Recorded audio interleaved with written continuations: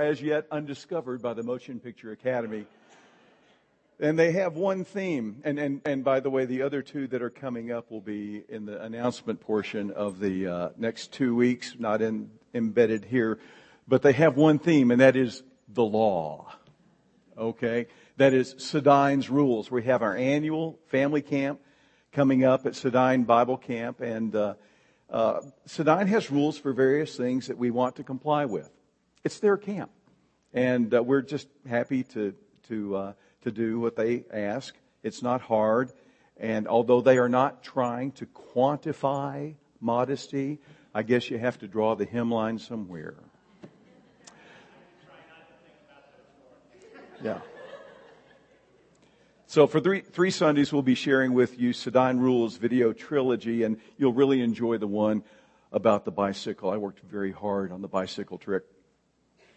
Here's the deal. Every institution has rules. Some rules address moral behavior.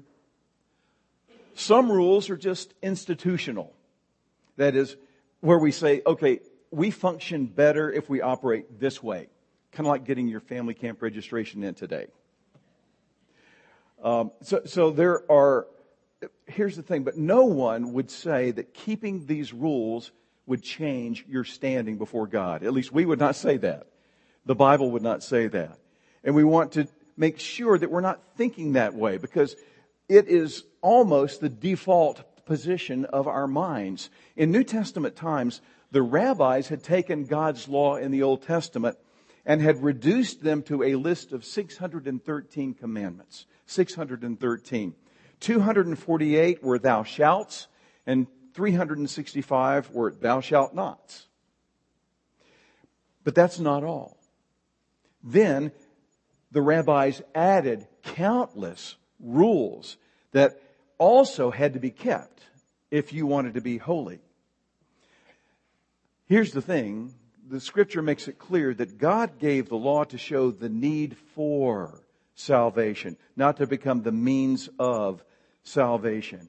And the New Testament rabbis had elevated legalism to an art form, so that by the time Jesus came on the scene, and then later on Paul is writing the book of Romans, the Jews had almost come to worship not God or not even His law, but their interpretations of His law more than the God who gave the law.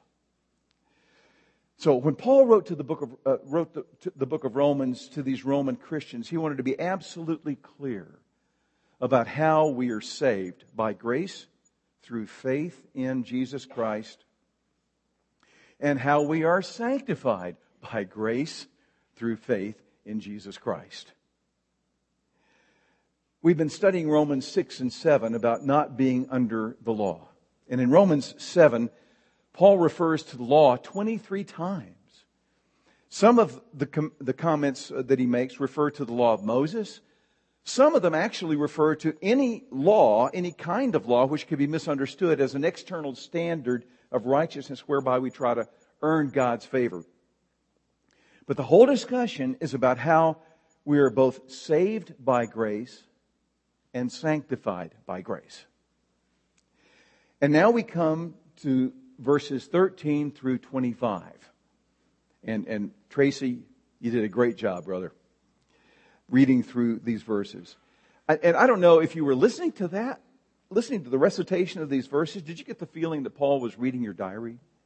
Or that maybe he had you under surveillance? Because that's the way I feel. You think that he's looking at a picture of you and dissecting your soul. But he's not. In fact, he's not even looking at a picture of you at all. I think the Apostle Paul is looking in the mirror here. He's describing himself. And what we're about to see in these verses is entirely countercultural. In this sense, almost every philosophy or belief system that exists tells you that you are really a good person deep down. That somehow you are misunderstood. Some of them, even some of the most popular TV preachers say the same things, including the prosperity gospel. And they're good at marketing, but they're not so good at biblical truth. Now, I use PowerPoint maybe once or twice a year to try to, when I think it's helpful to make a point. I hope it is. But I want to drill down in this idea of where we are as a culture. And a friend of mine pointed out an interesting literary contrast between two mad scientists. And maybe this will help drill it down a little bit more effectively. Two mad scientists, Dr. Jekyll and Dr. Frankenstein. So think about this with me. These are two doctors who were obsessed with something. One was obsessed with separating good from bad in his soul, and the other was obsessed with creating life from non-life. Each story ends with the death of the scientist, but both stories interpret the nature of humanity in very different ways. And one of these stories is actually true, but not both. And everybody on earth believes that one of them is true. But which one? Well, there we disagree. And the question is actually, what is the nature of man? It's the question that Romans addresses. It's the question that Romans 7 nails down. Even apart from the question of God's image, are we basically good on the inside, or are we a mixture of that which is both good and bad? For Dr. Jekyll, man's nature is a mixture of good and evil. Even the fascination with evil, the temptation to become Mr. Hyde, is evil. And so he would take drugs that turned Jekyll into Hyde, and that became easier and easier until Hyde could take over without the potion. And Jekyll was unable to revert to himself. There's no good news to be found in our own hearts. We cannot save ourselves. That's the point here. Now, for Dr. Frankenstein, the story is very different. And by the way, Frankenstein was not the main name of the monster. Throughout the book, the name of the monster is the monster. That's it. Okay. He was horrible to look at, but he was innocent. The monster confronts Frankenstein, and he says this to his maker: I was benevolent and good. Misery made me a fiend. Make me happy by creating a wife. You know, I can see a sequel to that movie, can't you? And I shall again be virtuous, says the monster. Now, what made him go bad? What made him horrific? Society. He wasn't treated well by other people. They shunned him. They wronged him because they were afraid of how he looked. Eventually, because in an environment filled with people that rejected him, he responded in violence and rage. Virtually every non-Christian believes that the story of Frankenstein is his story. Every non-Christian system of thought. His bad behavior is not really his fault. It's really the fault of our parents. Or maybe it's the fault of our schools. Or maybe it's the fault of that teacher. Or maybe it's the fault of my boss. Or maybe it's the fault of my husband or my wife or my genes or whatever. It's not me. It's not my fault. I blame others. The solution is to fix the externals. Fix the environment. Fix the job. Fix the person. That other person. Not fix something inside me. Now, I'm oversimplifying here, but much of the philosophy behind programs that are in place now through our government to change our schools, our prisons, our institutions are based on environmental circumstances, not based on changing the person. And the gospel of the Frankenstein crowd is that everybody is basically good and you don't need outside help. You need a nudge to help you fix your own problem for yourself. And I'm going to show you some of the main voices that have formed the way thinkers in our culture evaluate who we are.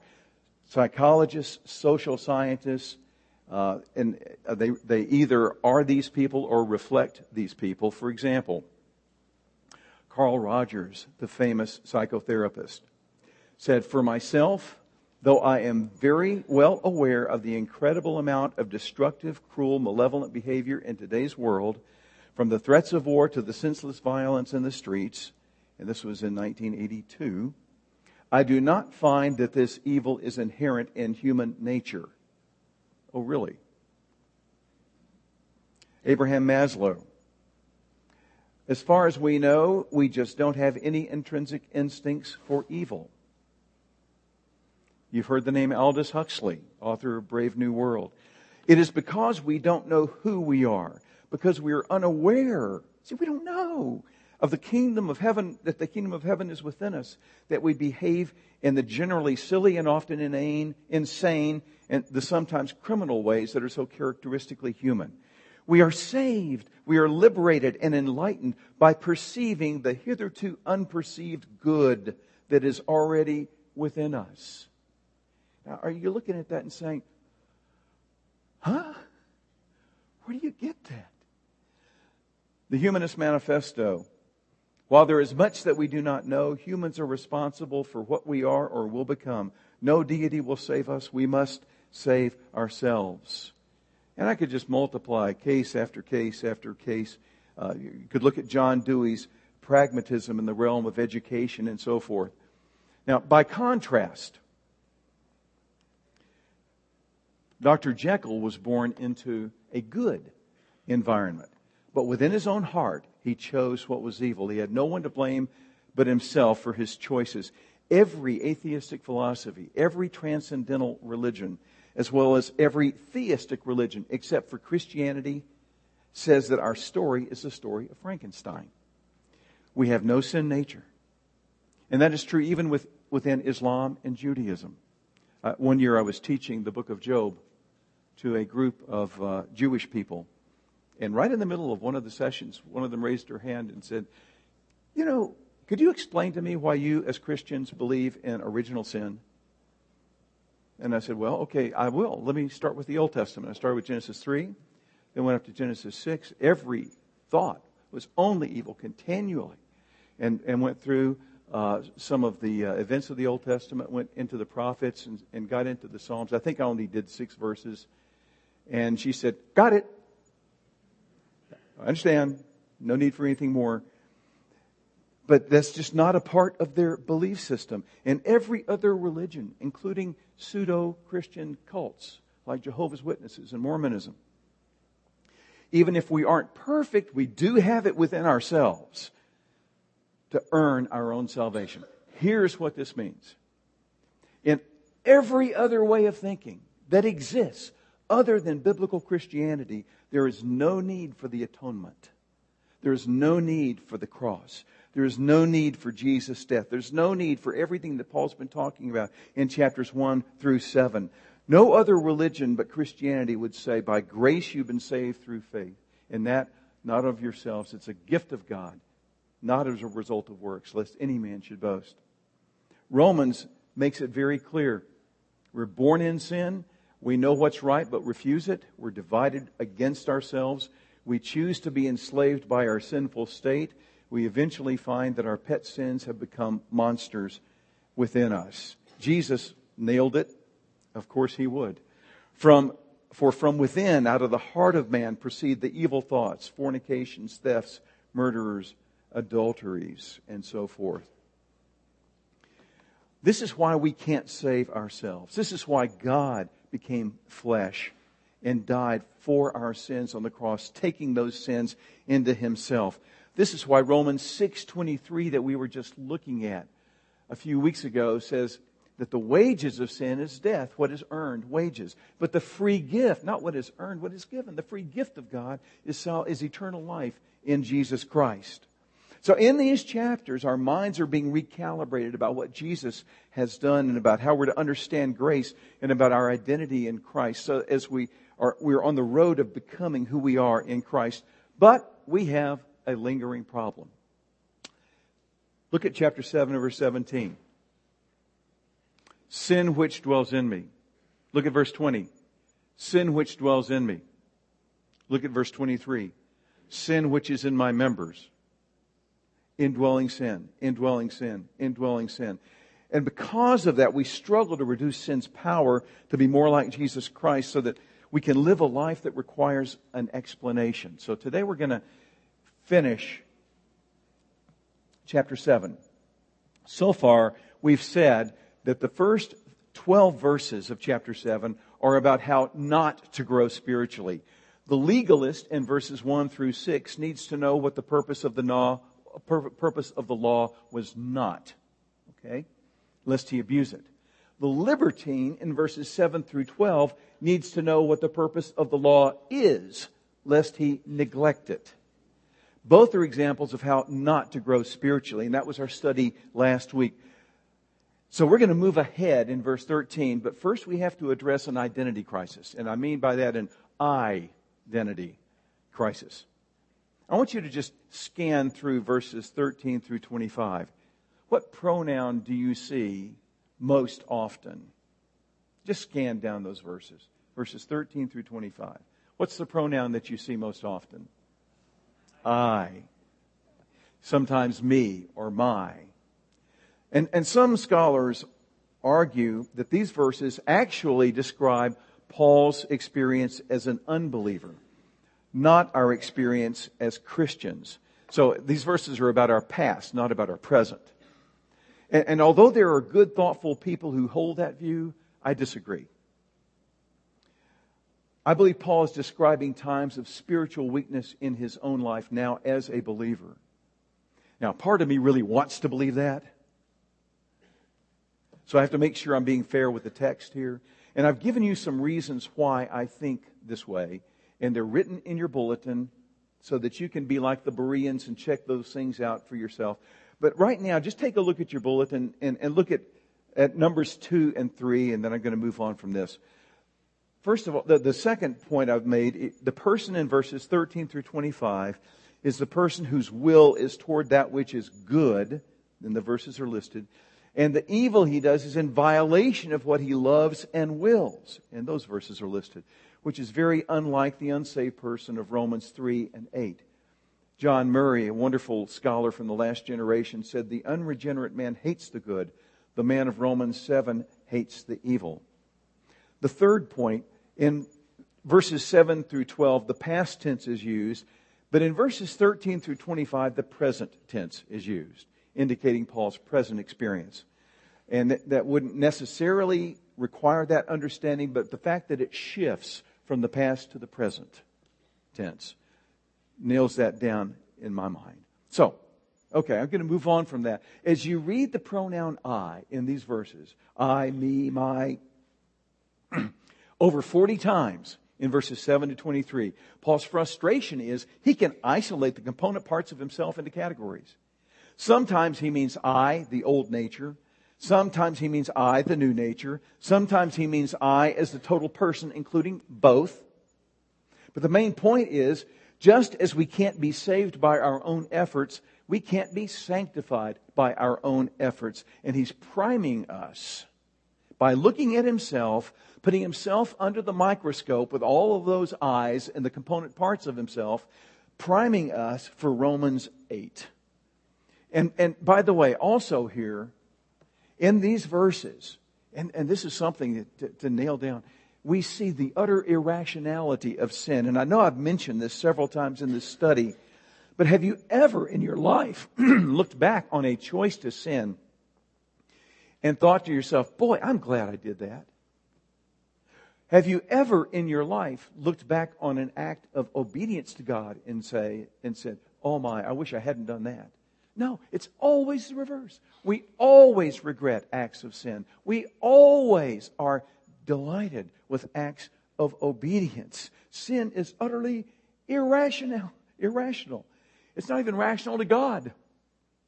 So he describes the frustration and the irrationality, the inner turmoil of sin in 3 cycles of lament. Paul takes us into the counseling room. But he doesn't put us on the couch. He puts himself on the couch and offers us 3 cycles of lament. And I'm going to get to the question of why does he lay this out in this form in just a moment. So let's look at verse 13. Here's First of all, there's an acknowledgement of his condition, then a description of the conflict, and then a summary of his condition, plus pointing to the cause. First, the acknowledgement of his condition in verse 13. Therefore, did that which is good, that is the Old Testament law, did that which is good become a cause of death for me? Watch for it. May it never be. What a ghastly thought. No, no, no, no, no. Rather, he says, it was sin. You nail it down. Wow. Been a long time since I pounded the pulpit and yelled, sin. But that's what he does. It was sin. The law of God is good. Verse 14, verse 16. It was sin in order that it might be shown to be sin, effecting my death through that which is good. So that the commandment, the law that exposed my sin, that defined sin, that through the commandment, sin would become utterly sinful. It's exposed for what it is. It is sin. For we know that the law, he says in verse 14, the law is spiritual. Got it? The law is spiritual. But I am of the flesh, sold into bondage to sin. And I believe he's talking about the topic from Romans 6, like Lazarus, alive from the tomb, but still bound by the grave clothes of death. And he describes the conflict in verses 15 and 16. For what I am doing, I do not understand. Got it? Sin is irrational. For I am not practicing what I would like to do, but I am doing the very thing that I hate. If you're getting a headache here over the pronoun I, remember, I is a believer. I is a believer with a continuing sin nature, the new nature, and both together, the conflicted I. Verse 16, if I do the very thing that I do not want to do, I agree with the law, confessing that the law is good. As a believer, I know God's word is true, including when the law condemns me for being a sinner. Why? Because it is sin that is in me. But at the same time, I'm a believer. I've got a new nature. Can't that new nature just absorb that sin nature and kick it right out of there so that I can say that within myself I can do this? His whole point is, no, not without help. Not without help. Verse 17 summarizes the condition plus the cause. So now, no longer am I the one doing it, but sin which dwells in me. Literally, the dwelling in me sin. He's very clear about this. As a Christian, he still has a sin nature. But sin is not an honored guest. Sin is not even a paying guest, a tenant. Sin is a squatter that needs to be evicted. So that's the first cycle. Here's the second cycle in verses 18 through 20. He acknowledges condition in verse 18. For I know that nothing good dwells in me, in my flesh. Does that sound familiar? He's just said that. For the willing is present in me, that is the total self with both tendencies, but the doing of the good is not present in me. He describes the conflict in verse 19. For the good that I want, I do not do, but I, that is in my flesh, practice the very evil that I, in my spirit, do not want. Is this getting confusing? He summarizes the condition again with the cause in verse 20. But if I am doing the very thing I do not want, I am no longer the one doing it, but sin, which dwells in me. Now, Paul is not denying personal responsibility for his sinful inclinations. He's saying, I am the one sinning by my own choice. But it's not my new nature that's making that choice. When I do make the choice to sin, I have dethroned Jesus and put myself on the throne of my life. But my nature, even my new nature, is not trustworthy and can't handle being on the throne. I need help. And at the same time, I appreciate the fact that he's not saying the devil made me do it. He's owning it. He's making these choices. You know, the Christian life is not easy, as Tracy mentioned. In one sense, it's harder than the non-Christian life. Because before you were saved, Satan was just fine with where you were. But now that you are a Christian, you became his enemy. And he is a roaring lion, seeking whom he may devour. And you are high on his menu if you want to walk with Jesus. So, now that Satan has lost you forever, his goal is to neutralize you, to put you on the shelf, to lull you back into the sins that addict you in these cycles of sin, to steal away your first love. One more cycle. Verse 21, acknowledgement of his condition. I find then the principle that evil is present in me. Evil is present literally means to evil lies alongside me. Which me? Oh, he's going to tell us which me it is. The one who wants to do good. Notice how he starts here. I find then the principle, which shows he's not just beginning a description of his sinfulness with an assumption. He's not reasoning deductively. He's looking inductively. He's gathering evidence. He's looking at his experience. And he's, after studying it out and gathering the evidence, here's his conclusion. He describes the conflict in verse 22. For I joyfully concur with the law of God in the inner man, but I see a different law. And the word different means another of a different kind, as opposed to, there are two Greek words for different. One means another of the same kind. This one means another of a different kind. It's an entirely different guiding principle. That I am still in the flesh and have a sinful nature. A different law in the members of my body, waging war against the law of my mind. You remember in chapter 6 we looked at, do you not know? Do you not know? Knowing, do you not know? That's what I know. And this internal sin nature struggles against what I know. What I've absorbed, the biblical truth that's become a part of the way that I think. It's interesting, his reason is held captive to his flesh, the way he describes it here. His reason is held captive to his emotions, things that change and go up and down. So again, he summarizes the cause in verse 23. Making me a prisoner of the law of sin, which is in my members. There it is, sin. Again. As believers, we are learning more and more and more in our minds about who God is, about what He's like, and about what He's done. We intake God's Word in our devotions, in teaching times that are corporate together, like Sunday school, worship service here, Bible studies, Titus 2 groups, growth groups, and so on. We intake God's Word. We memorize Scripture. Several of you are memorizing portions of Scripture, and that's wonderful. And many of the kids are involved in the Bible drills program, and that's amazing. So we intake, and that's what we should be doing.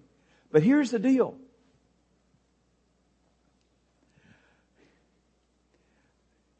We will always know more than we are living. And the fact that we will always know more than we are living contributes to the frustration that we feel. Maybe phrased in the words of Romans 7. Here's what I want the cry of Romans 7 to look like in my life. The vertical axis would be holiness. As I grow to be more like Jesus Christ, being conformed to the image of the Son, being transformed by the renewing of my mind. As I become more and more like Jesus as the years pass, and the horizontal axis is the years of my life as a believer. Here's the deal. As time passes, and as I intake God's Word, I understand more about what holiness looks like. I understand more of God's truth, being transformed by the renewing of my mind. However, my experience of holiness in daily life is never going to catch up to what I know. Does that make sense? Okay. And by the way, that experience is more like a line that goes back here and then over here and then up. Understand? But what's the trajectory of the thing? So here's what I want to be true in my life, that the gap between what I know and how I'm living is the Romans 7 gap. That's what I want. And then that's where the Holy Spirit comes in and helps. Why do I sin? I sin because, you've heard me say this for 32 years. I sin because I want to. At any given point, I'm not forced. I sin because I want to. But since I've become a Christian, I don't want to. Where is the disposition of my heart? And can that be retrained? What does Paul mean when he commands, discipline yourself for godliness? One person said, discipline is choosing between what you want now and what you want most. We'll look at that in weeks to come. But I, even as a redeemed child of God, can't do this by myself. And that's the point. I can't do this by myself, because when I do, I move back into old patterns and I default into old cycles, and it's not pretty. And that's why the conclusion of the chapter is in verses 24 and 25. Wretched man that I am. Not that I was. Literally, wretched man I. And he's looking at a present condition. This is the cry of a man or a woman or a boy or girl who knows that they're sinners and may even be caught in cycles of sin. And the point is that I keep doing this, cycle 1. And I keep doing this, cycle 2. And I keep doing this, cycle 3. I just keep doing this. So, who will set me free from the body of this death? And I love the question. He doesn't say, what will set me free? What program? What cure? What flowchart? What rule? What law? What seminar? What conference? Because in the Greek, it's not a neuter, it's a masculine. The deliverance that is anticipated here is not from something. It is from someone. Not from rules. Not a what, but a who. Who will set me free from the body of this death? Skip ahead to verse 25. Who will set you free? You tell me. Look at verse 25. Jesus Christ our Lord. So, who will set me free from the body of this death? The Roman poet Virgil wrote the Aeneid a century before Paul wrote these words. But Paul was a Roman citizen. He knew the Greek poets and he knew the Roman poets. And he would have known Virgil's work. Virgil described a particularly brutal king named Mezentius, who was, the Romans had a high tolerance for cruelty, but this guy was so bad that they banished him from his rule because of his brutal practices and his cruelty. Virgil describes it this way in his poetry. I'm going to read to you from 1st century BC Roman poetry. You ready for it? He's describing what this man did. Still worse, he bound the living to the dead. These limb to limb and face to face he joined. O monstrous crime of unexampled kind, till choked with stench the lingering wretches lay, and in the loathed embraces the living died away. Oh, can you imagine being chained to a body, limb to limb, face to face, until you got so infected that you died? It's an awful, horrible death. This was a part of the cultural knowledge of Paul's world. And remember, Paul was a Roman citizen. He's writing to Roman Christians. Where's he writing to Roman Christians? In Rome.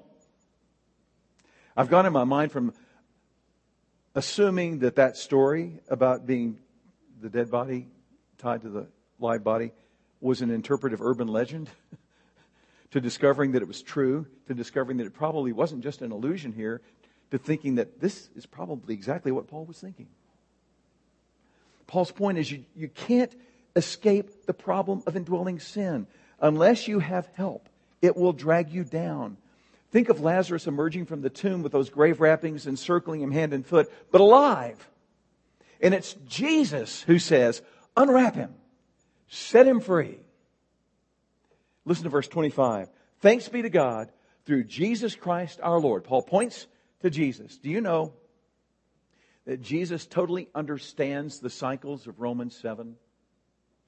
Hebrews says that Jesus was tempted in all points as we were, yet without sin. And if you're sitting there thinking, yeah, but Jesus was God. Yeah, but Jesus was also man. And Scripture is clear about His temptations. Besides, who truly understands temptation? The one who yields or the one who resists? Who understands how grueling a 26-mile marathon can be? The person who quits after 5 miles or the person who finishes the race? How did Jesus resist temptation? Well, it was through the power of the Holy Spirit. Who? The Comforter that Jesus sent at Pentecost.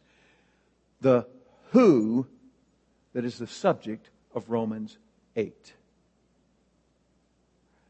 Remember, Jesus said to His disciples, it's better for you that I go. I'm going to send you another comforter. Remember those words, another? This is another of the same kind. I'm going to send you another of the same kind comforter. But here's the difference. I can only be with you, but He will be in you. He's going to be your power supply. Romans 8. I'm not going there yet, but as a preview, this can be quantified. The word Spirit occurs only 4 times in Romans 1 through 7. 7 chapters. 4 times. But in Romans 8, 1 through 17, it occurs 20 times. More than any other chapter in the New Testament. By contrast, the pronoun I, which occurs over 40 times in chapter 7, is almost absent from chapter 8.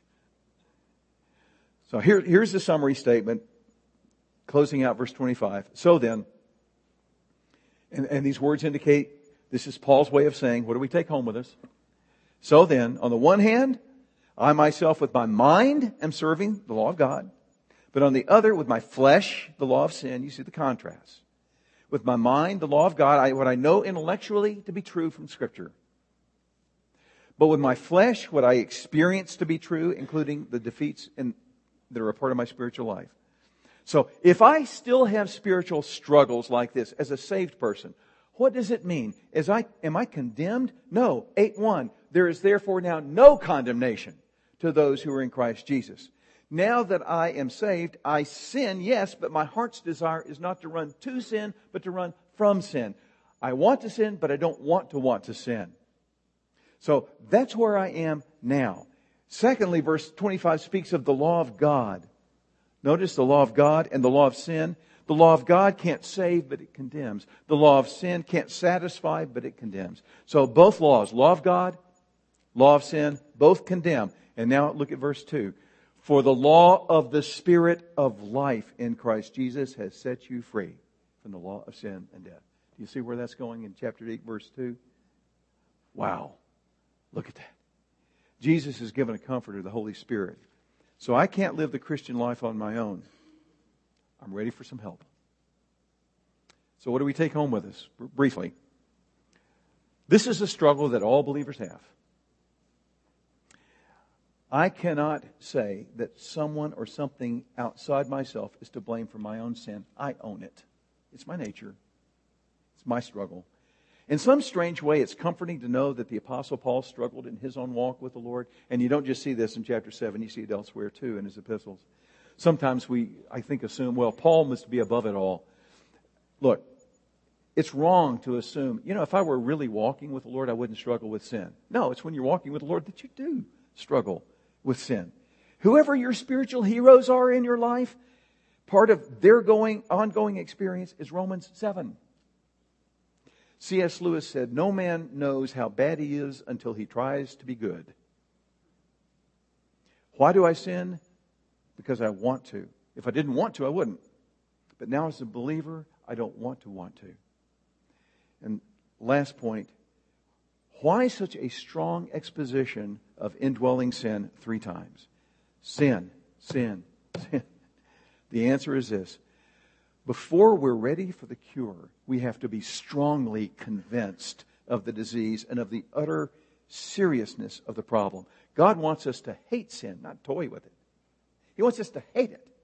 He doesn't want us to cope with our sins, just so that we learn to live with them. It's only when we hate sin, when we get to the end of ourselves, that we'll turn to Him for the cure. There is therefore now no condemnation for those who are in Christ Jesus. For the law of Spirit of life in Jesus Christ has set you free from the law of sin and of death. Lord, we thank you for your word. And I pray, Lord, that you would take your truth and harness our spirits, Lord, and conform us to the image of your Son as we walk with you by the Spirit. I pray this in Jesus' name. Amen. Amen. Take your